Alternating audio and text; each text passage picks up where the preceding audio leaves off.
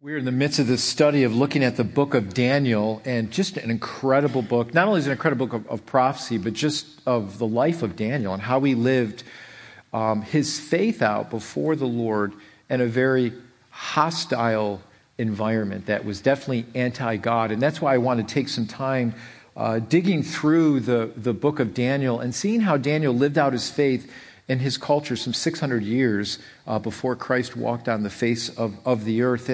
And what we've discovered about Daniel is that God showed favor upon Daniel, and God lifted him up into areas of positions of prominence within not only the Babylonian culture, but also the Medo-Persian culture. And God used him in a mighty way.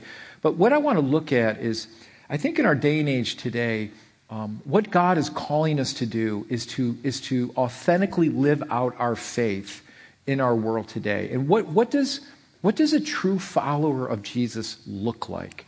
And I believe what we can find through the example of Daniel is we can see what a true follower of God looks like, even in the extreme face of turmoil and trials and circumstances that have come against him and persecution that came against Daniel. Through those times, we can get a glimpse of what his faith in God truly looked like. And I think for us, living in the day and age we're living in today, and we see so many things that are changing around us, and a lot of values that we hold to that we see are coming against us. I believe it's time for us as believers to really understand, what does it mean to walk by faith? What does it mean to have a true, authentic faith in Jesus Christ? And how does that look? And so basically, if I could just title the message, I would say we need to stop playing church. We just need to stop playing church and really begin to live out this faith that Jesus had called us to. And if you read through the Gospels give us a glimpse of what it truly means to live by faith and to deny yourself, to take up your cross and follow Jesus. And we see these earlier believers lay down everything to follow Jesus. They had this authentic faith that was tested constantly. And I believe that when our faith is truly tested, that's when you're going to see what we really believe. And so I want to look at Daniel chapter 6 again. We're very familiar with Daniel chapter 6 because this is where Daniel gets placed in the lion's den. And we see this miraculous miracle of God saving Daniel from being killed by the lions. But what I want to look at the story again, and we looked at it last week, what I want to look at today is how did this story show the authenticity of Daniel's faith? And I believe this story truly showed what Daniel trusted, and how for you and I today, how God giving us a faith that we can actually live it out, and not only live it out in our society, but live it out with boldness that other people can take notice of the God that we truly serve and the God that we truly trust. So if you got your Bibles, turn to Daniel chapter 6. You can look at the screens. I'm going to be just looking at the first 5 verses this morning, and we're going to see Daniel here. Obviously, he's going to be accused of praying. God forbid, right? He's going to be accused of praying to his God, and we see through this that these men that were serving with Daniel in this high position were jealous of Daniel because God showed favor upon him, and so they basically trapped Daniel to say that, listen, if you pray to any other person except King Darius, that you'll be thrown in the lion's den. And we know that Daniel was a praying man, and so Daniel had this quandary in his life. Is he going to stop praying? Is he going to deny God? Which we see that he doesn't. But I want to look at these first 5 verses because this shows the heart of Daniel. So starting in verse 1, it says, it pleased King Darius. So what we're in this new empire. The Medo-Persian Empire has taken over the Babylonian Empire. Daniel at this point is probably in his 80s or 90s. And he is serving God with his whole heart. Amen? For all you 80 and 90-year-old people out there, give me a big amen. Amen. Thank you, Ruth. I knew that. See, that's why I did it. So let's look. It says here, verse 1, it says, it pleased Darius to appoint the 120 satraps to throughout the kingdom, with 3 administrators over them, one who was Daniel. So here we see Daniel in this high prominent position. The satraps were made accountable to them so that the king might not suffer loss. Now Daniel so distinguished himself among the administrators and the satraps by his exceptional qualities that the king planned to set him over the whole kingdom. So here we have Daniel in this highest of positions within the kingdom of Persia. And it says at this time, the administrators and the satraps tried to find grounds for charges against Daniel in his conduct of government affairs, but they were unable to do so. They could not find anything against Daniel. They could find no corruption in him because he was trustworthy and neither corrupt nor negligent. There was no WikiLeaks about Daniel. No, I just put that in there myself, just for what we're living today. Verse 5, finally, these men said, we will never find any basis for any charges against the man Daniel unless he has done something to do with the law of his king. So he was trustworthy, it says. It says he was not corrupt or negligent. And finally, just gave up. They said, the only thing we're going to do is if we find something that comes against his God. And so what they end up doing is they pass this law that says for the next 30 days, you can't pray to anyone except for King Darius. Anyone that's found doing that is going to be thrown in the lion's den. And so what we see with Daniel is that he does what he always does. And when he hears the verdict, he goes and prays. These men catch it praying, and they actually bring him before King Darius, which he loved Daniel, and he saw the qualities of Daniel. So this burdened the king so much because of what he would have to do. And then we see Daniel being saved by the lion's den, through the lion's den. But I want you to see the authenticity of Daniel's faith through this whole extreme testing, because basically Daniel's life was sealed. He was going to die. There was no way around it. He was going to die. They sealed the entrance into the lion's den. The king sealed it with his signet ring. This basically was his fate. You're going to die. And so Daniel faced the lion's den with his faith in the Lord, never backing down. Incredible story of faith. Let me ask you a question before we jump into this. How many of you ever bought something that was a knockoff? You ever bought a knockoff? Good. Some of you are like, should I raise my hand or not?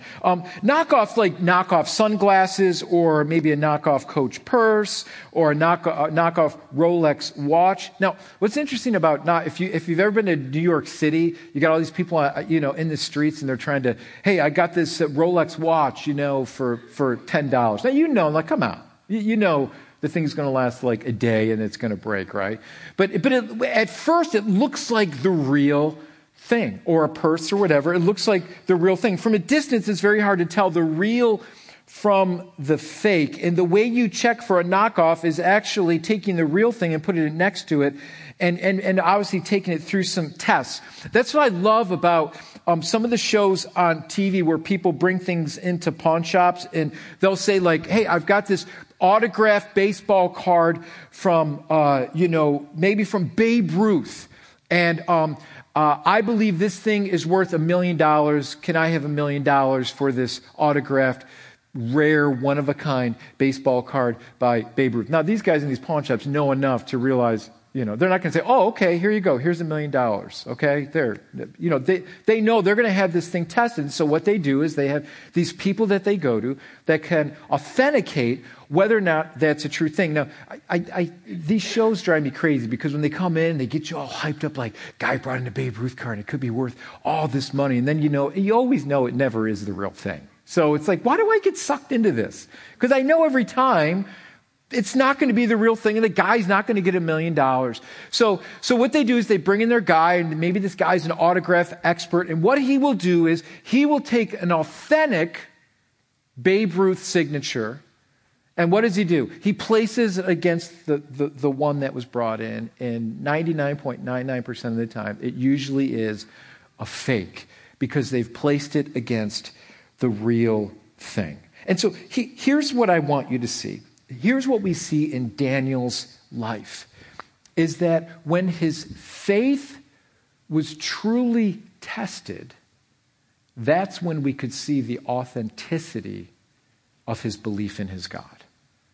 We could see that when his faith was tested. So to know something is real or fake, it must be put through what? It must be put through a test. We have to put these things through a test. It has to be tested. And so what God will do is he will put us through tests. He will allow us to go through trials so that our faith will come forth as gold. If you're a follower of Jesus and you don't think that you're going to be put through a test, you're not reading the Bible correctly. God does this because he wants us to come forth as gold, not to hurt us, but to strengthen us, to allow our roots to grow deep. So Daniel would be put to the test for his faith. Daniel was trapped. The law was passed. No one could pray except to the king. And these men who pushed this law forward, they knew that Daniel prayed. And Daniel did not make a stink about it. He heard this law and he quietly went in his room, the Bible says, the scriptures tell us, and he prayed as he always did, and he gave thanks to God. And so these men come in, they catch him, they say, aha, we caught you. And then they bring him to the king, and the king had no other choice but to put him in the lion's den. Here's when we know our faith becomes real. Faith becomes real when it is tested, and it shows what you really believe. There it is. Faith becomes real when it is tested, and it shows what you truly believe. And so here we see Daniel's faith didn't come from him being an Israelite or that he went through religious ceremony or that he went through some religious classes. His faith was real and authenticated because it was tested and he trusted God, not his lineage. Notice that he didn't say, well, I'm an Israelite. That's why I believe in God, because I'm an Israelite. No, he believed in God because he believed in God. And I think this is the disconnect that we can have. That we think that we're Christians because we do certain Christian things. But that doesn't necessarily mean we have a true, authentic faith in Christ. Ouch, Pastor, that hurt. Right? It should hurt. Because we need to see, is my faith real? And it's not going to be seen real until it is tested. And so many would say that I have a faith in God, yet they live like the devil. Now those are easy to spot, right? Some would say that they have a faith, but the moment life gets hard, they bail out. Well, things didn't go my way, and then I just gave up on God. Some would say that they have a faith because they go to church once in a while or they show up at Christmas and Easter, and we call those Creasters. Those are the Christmas and Easter people, right? Guys, everybody's writing that one down. Pastor, that's a good one. Creasters, writing that one down. See, if we're going to thrive in our world, we have to have an authentic faith that's real. And here's the thing, God loves us so much that he wants your faith to be real. And the only way that we're going to make it in this world is to have a real faith in a real God who loves us.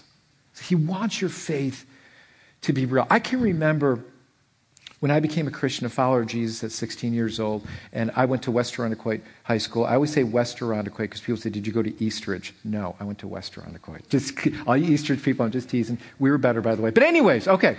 And I remember walking, it was April 1982.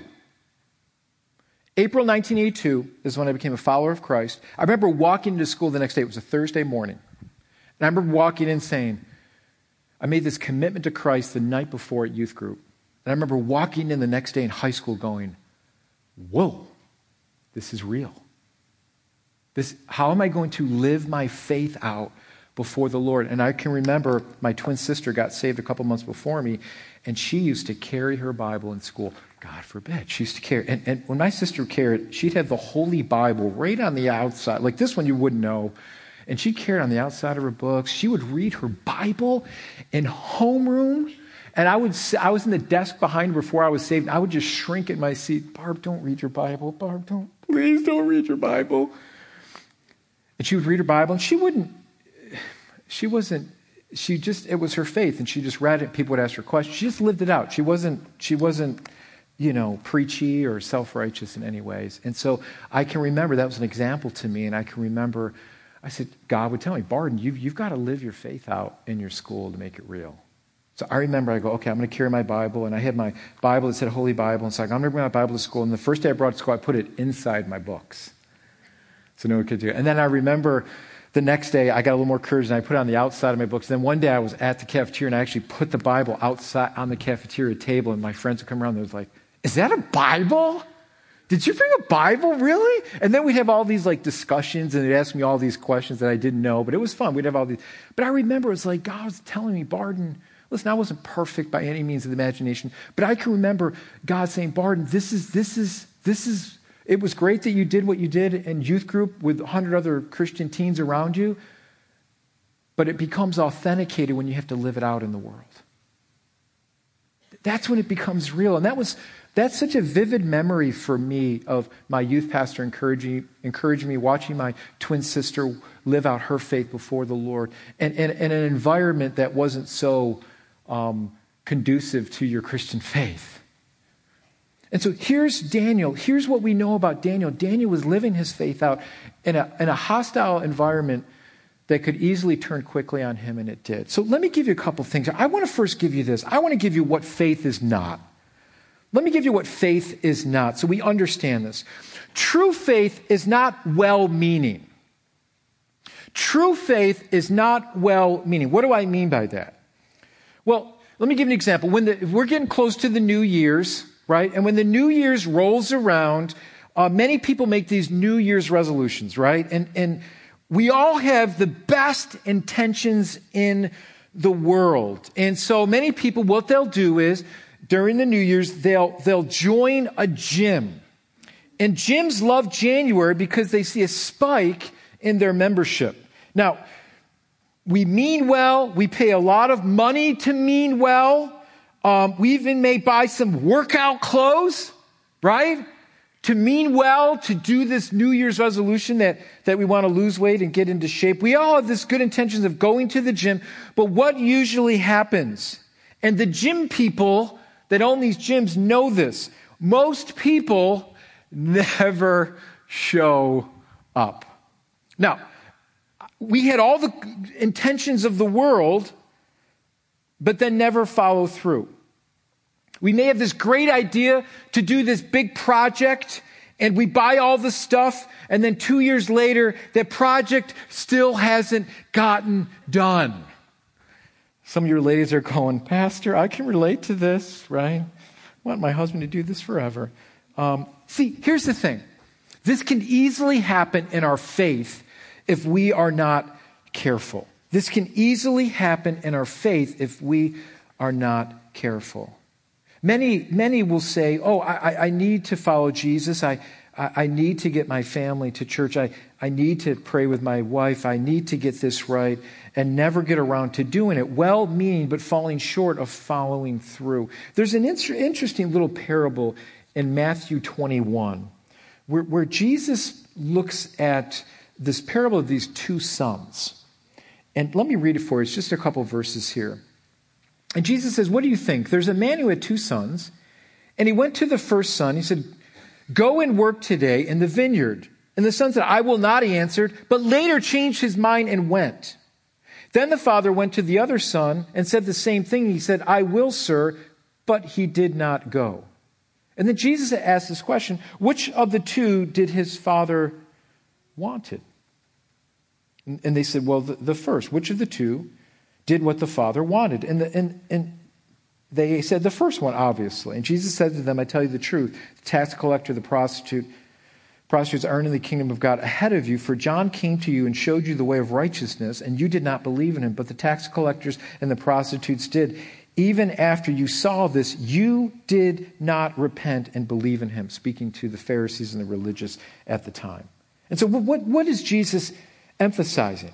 He's saying this: it is good and well-meaning intentions. Everybody may have good and well-meaning intentions, but it doesn't equate to genuine faith. And what Jesus is pointing out to the religious at the time is this: look, you may believe in God, but you don't follow through. When John came, you refused to repent when he came as God's messenger. I like what my ESV study notes say here. It says, the fruit of one's life ultimately proves whether or not one is obedient to God's message.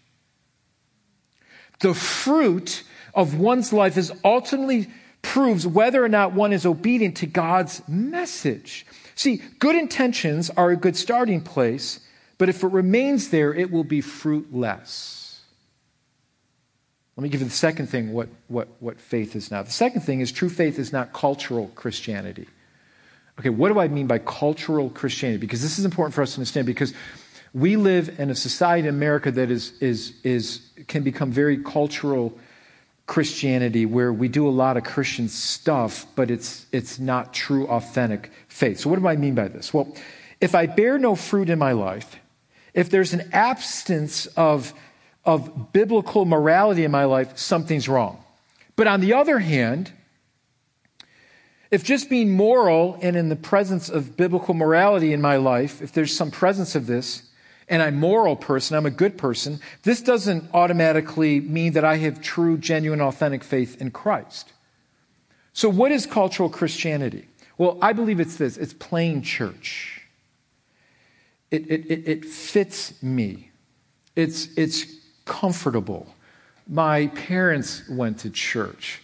I go to church because it's the right thing to do. I remember asking my mom when I was a little kid, the church we grew up with didn't really preach the gospel. We went there. There were nice people there. And I remember asking my mom, why did we go to church? She goes, because it's the right thing to do. Okay. That was the answer. And it was just because that's what you do. It was cultural Christianity.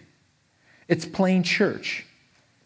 It's saying things like, oh, everything was a lot better back then. Remember when everything was so much better? Isn't it funny how everything was always better back then? And then we really start thinking about it, and we're like, it really wasn't that great. In fact, Ecclesiastes 7:10 says this, don't say, why were the old days better than these? For it is not wise to ask such questions. Hello, that's in the Bible, right? See, we can succumb to nostalgia. It was better then. Remember the 50s, how great the 50s were? Well, let me remind you, remember the 50s brought the 60s? Some of you don't even remember the 60s, those of you who lived through it, right? It's when you begin to really think it wasn't as great as you thought it was. And this is what I'm going to call it. Are you ready? Please just listen to me. Don't send me hate mail. But this is what I'm going to call it. This cultural Christianity, I call it Andy Griffith Christianity. Now, let me explain what I mean by that, okay? Some of you do, Pastor, those are fighting words right there. Don't mess with the Andy Griffith show. But before you throw anything at me, let me explain what I mean. I absolutely love the Andy Griffith show. I love Little Opie. I like Aunt Bee and her apple pies and her bad pickles that she makes. I like Barney and his one bullet and his gun, and he shoots his foot out all the time. Great show. Everybody went to church on Sunday, except for Otis, who was sleeping one off. Mayberry was a good place. The only crime that usually was committed was two elderly sisters making moonshine, right, out of their bathtub in their barn, right? That's about it. See, everybody was moral. However, a moral, ethical lifestyle doesn't always equate to a genuine faith in Christ Jesus. So, see, outside of the church, you very rarely, if ever, heard God mentioned. People were good, but that doesn't always mean a genuine saving faith. There's a lot of good, moral people who probably do a lot nicer and better things than I will ever do. And here's what wonderful author Randy Alcorn says here. He makes a good point. He says, godly living centers not on what we avoid, but on whom we embrace. Anytime we talk more about the do's and don'ts than about Jesus, something is wrong. The Christian life is far more than sin management, behavioral modification that's not empowered by God's heart-changing grace is self-righteousness, and as repugnant to God as the worst sins people gossip about. See, it's more than just being good. It's more than just plain church. It's more than just saying, I go to church because it just fits me. Here's what made Daniel different. When his faith was truly tested, that's what showed the genuineness of what he believed. So let's look at what is... See, and I just don't think we ever reached that destination in Mayberry. And I want to make sure, listen to me, I love you as your pastor. And I want to make sure that there's not a disconnect in our heart that we just say, just because I go to church, that makes me a Christian. I want to make sure that you understand what this true saving faith is in Christ. And that when you go through testing, it's going to reveal what you really believe and what you really trust. And here's the reason why I say that.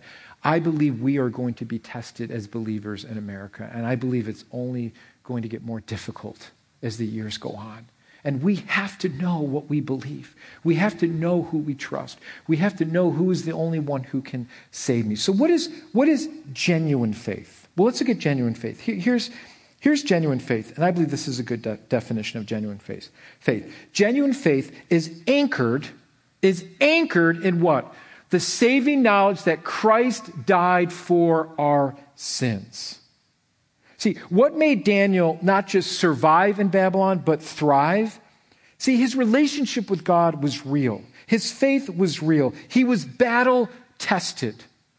This is coming towards the end of his life, and we see how developed and how secure his relationship with God was. And if we're going to make a difference and influence our culture, it's not going to come by protesting our culture. It will come by a life that has been changed by Jesus Christ.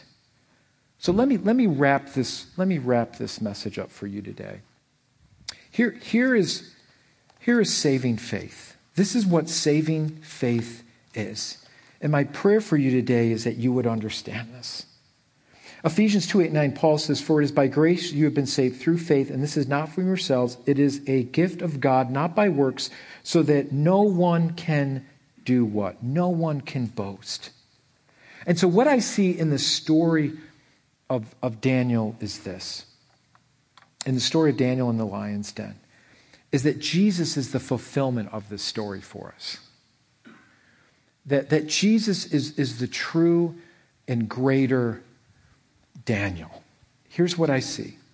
When I look at the lion's den, I see this. I see Jesus going into the lion's den with Daniel. There was another person in the lion's den. And I believe that was a Christophanies. I believe that was a pre-incarnate Christ who was there to save him. See, sometimes we look at Daniel and think, oh, well, Daniel was perfect. He wasn't perfect. He was just like you and I. But he knew where to place his faith. He knew to place his faith in a God that could only save him. See, faith is a gift that God gives us. Salvation is a gift that God gives us that we don't earn or deserve because of our works. Everybody say amen, because we would all be disqualified if that was the case. True saving faith in Christ Jesus is a gift that God gives us. His salvation is a gift for those who trust him. And so Jesus went into the lion's den for us. Daniel knew there was no way out. The den was sealed, and for Jesus, there's no way around the cross. Jesus faced the wrath of God head on because of our sin. And so what Jesus does is he goes into the mouth and the rage and the wrath of the lion's den for you and I. To face it head on for you and I that we couldn't do ourselves. In Daniel's own strength and even in his own goodness, he would have been shredded to pieces. But Daniel, the Bible says, trusted God. That was the difference. He trusted God by faith and walked right into it. See, Jesus is this fulfillment of the true and better Daniel. Jesus was perfect. Jesus faces this death for us. Daniel was completely helpless at this point. Completely helpless. It was him and all these hungry lions. And if you don't think they're hungry, think again. Because the very people that trapped Daniel, the king threw them in, and they didn't even hit the bottom of the lion's den before they were shredded to pieces. They were hungry. It was God who saved him. Daniel couldn't save himself. And so Jesus saves Daniel, that we see in verse 22. And we are completely helpless to save ourselves. I love the end of Daniel because here Darius, after this miracle happens after God saves Daniel through the mouth of the lions. Darius says this in verse 27, at the end of the chapter there, he says, he rescues, speaking of God, he rescues and he saves. He performs signs and wonders. In heaven and on earth, he has rescued Daniel from the power of the lion's den. Daniel needed this saving faith. So let me finish with this. As the worship team comes up, we're going to close in song. Let me ask you 2 questions this morning. Very, very important questions this morning. Here are the 2 questions I want to ask you. Is your faith in God built on circumstances or in a God who never changes? Because your circumstances will show where your faith is. The trials of your life will show where your faith is. And so if they waver, and if you lose faith all the time, there's a disconnect in your faith with God. So is your faith built in this God or built on circumstances, or is it built in this God who never changes? The second question I want to ask you, is your faith in God built on your goodness and how well you perform? Or is your faith completely dependent on what Christ has already accomplished for you? That's what true saving faith is. It doesn't depend on anything of my goodness. It completely depends on the goodness of Jesus for what he's already done for me. Daniel was saved because he put his trust in the only one who could save him. I love what verse 23 says in chapter 6, and it says this. I love this. It says, when the king saw that Daniel was saved, the king was overjoyed and gave orders to lift Daniel out of the den. And when Daniel was lifted from the den, no wound was found on him. For what reason? Because he had trusted God. God is able to save no matter what your background is or no matter how messy it is. My God is able to save. What are you trusting today? That's my only question. What are you trusting today? Have you trusted Christ? Are you putting your faith in him? And some of you, you're having your faith tested, and what might be the result of that is, and maybe the weakness that you feel, or maybe the doubt that you may feel. It's okay to doubt. We all doubt. But maybe you feel like a ship tossed to and fro in the waves of your circumstances. Maybe it's because there's not that saving faith that you truly trusted Christ. He is the anchor through every storm we go through. And each storm we go through, our roots and our faith grow deeper and deeper. Daniel is an example of this because he trusted God. Not because Daniel was some superhuman God follower. He had a relationship with God because he knew who to trust. And so every single one of us in this place, that's what changes us. That's what saves us, is our trust in Jesus and what he's already done for us. So my prayer for you today is that you would put that saving faith, that your saving faith would come through your trust in what Jesus already did for you. How many know that we're going to make a mistake this afternoon? Right? Or tomorrow. Everybody knows it. Some of you even know it. Some brouhaha is going to break out on Thanksgiving Day because you know you got to be with your family. I'm preparing myself, Pastor. The brouhaha, right? Black Friday, right? Someone's going to get taken down in an aisle at a store, right? Something's going to, we know it, and we're going to do something that's very unbecoming of followers of Jesus. Right? We know that. Thank God for his saving grace. Thank God for his forgiveness in our life. Amen? If it's dependent on your goodness, you're going to fail miserably. So let's put our trust in the only one who can save, and that's Jesus Christ. So Lord, we come before you today. And God, I pray for everyone in this place today. God, I pray that this message kind of provoked us a little bit to see where we're truly putting our trust. And I pray, God, that you would provoke us to trust Jesus and him alone with our salvation. Not based on our works, but on a gift that you give each and every person who trusts you. So, Lord, I pray that you would do that in every heart here today. Thank you for your grace and your mercy that you bestow upon us when we so least deserve it, God. Thank you for your patience. We love you and we praise you. And as we sing this song, let us realize that it's God and God alone. God and God alone. So make that our prayer today as we worship you in Jesus' wonderful name. Amen. Amen. Let's stand as we sing this song in closing. God bless you.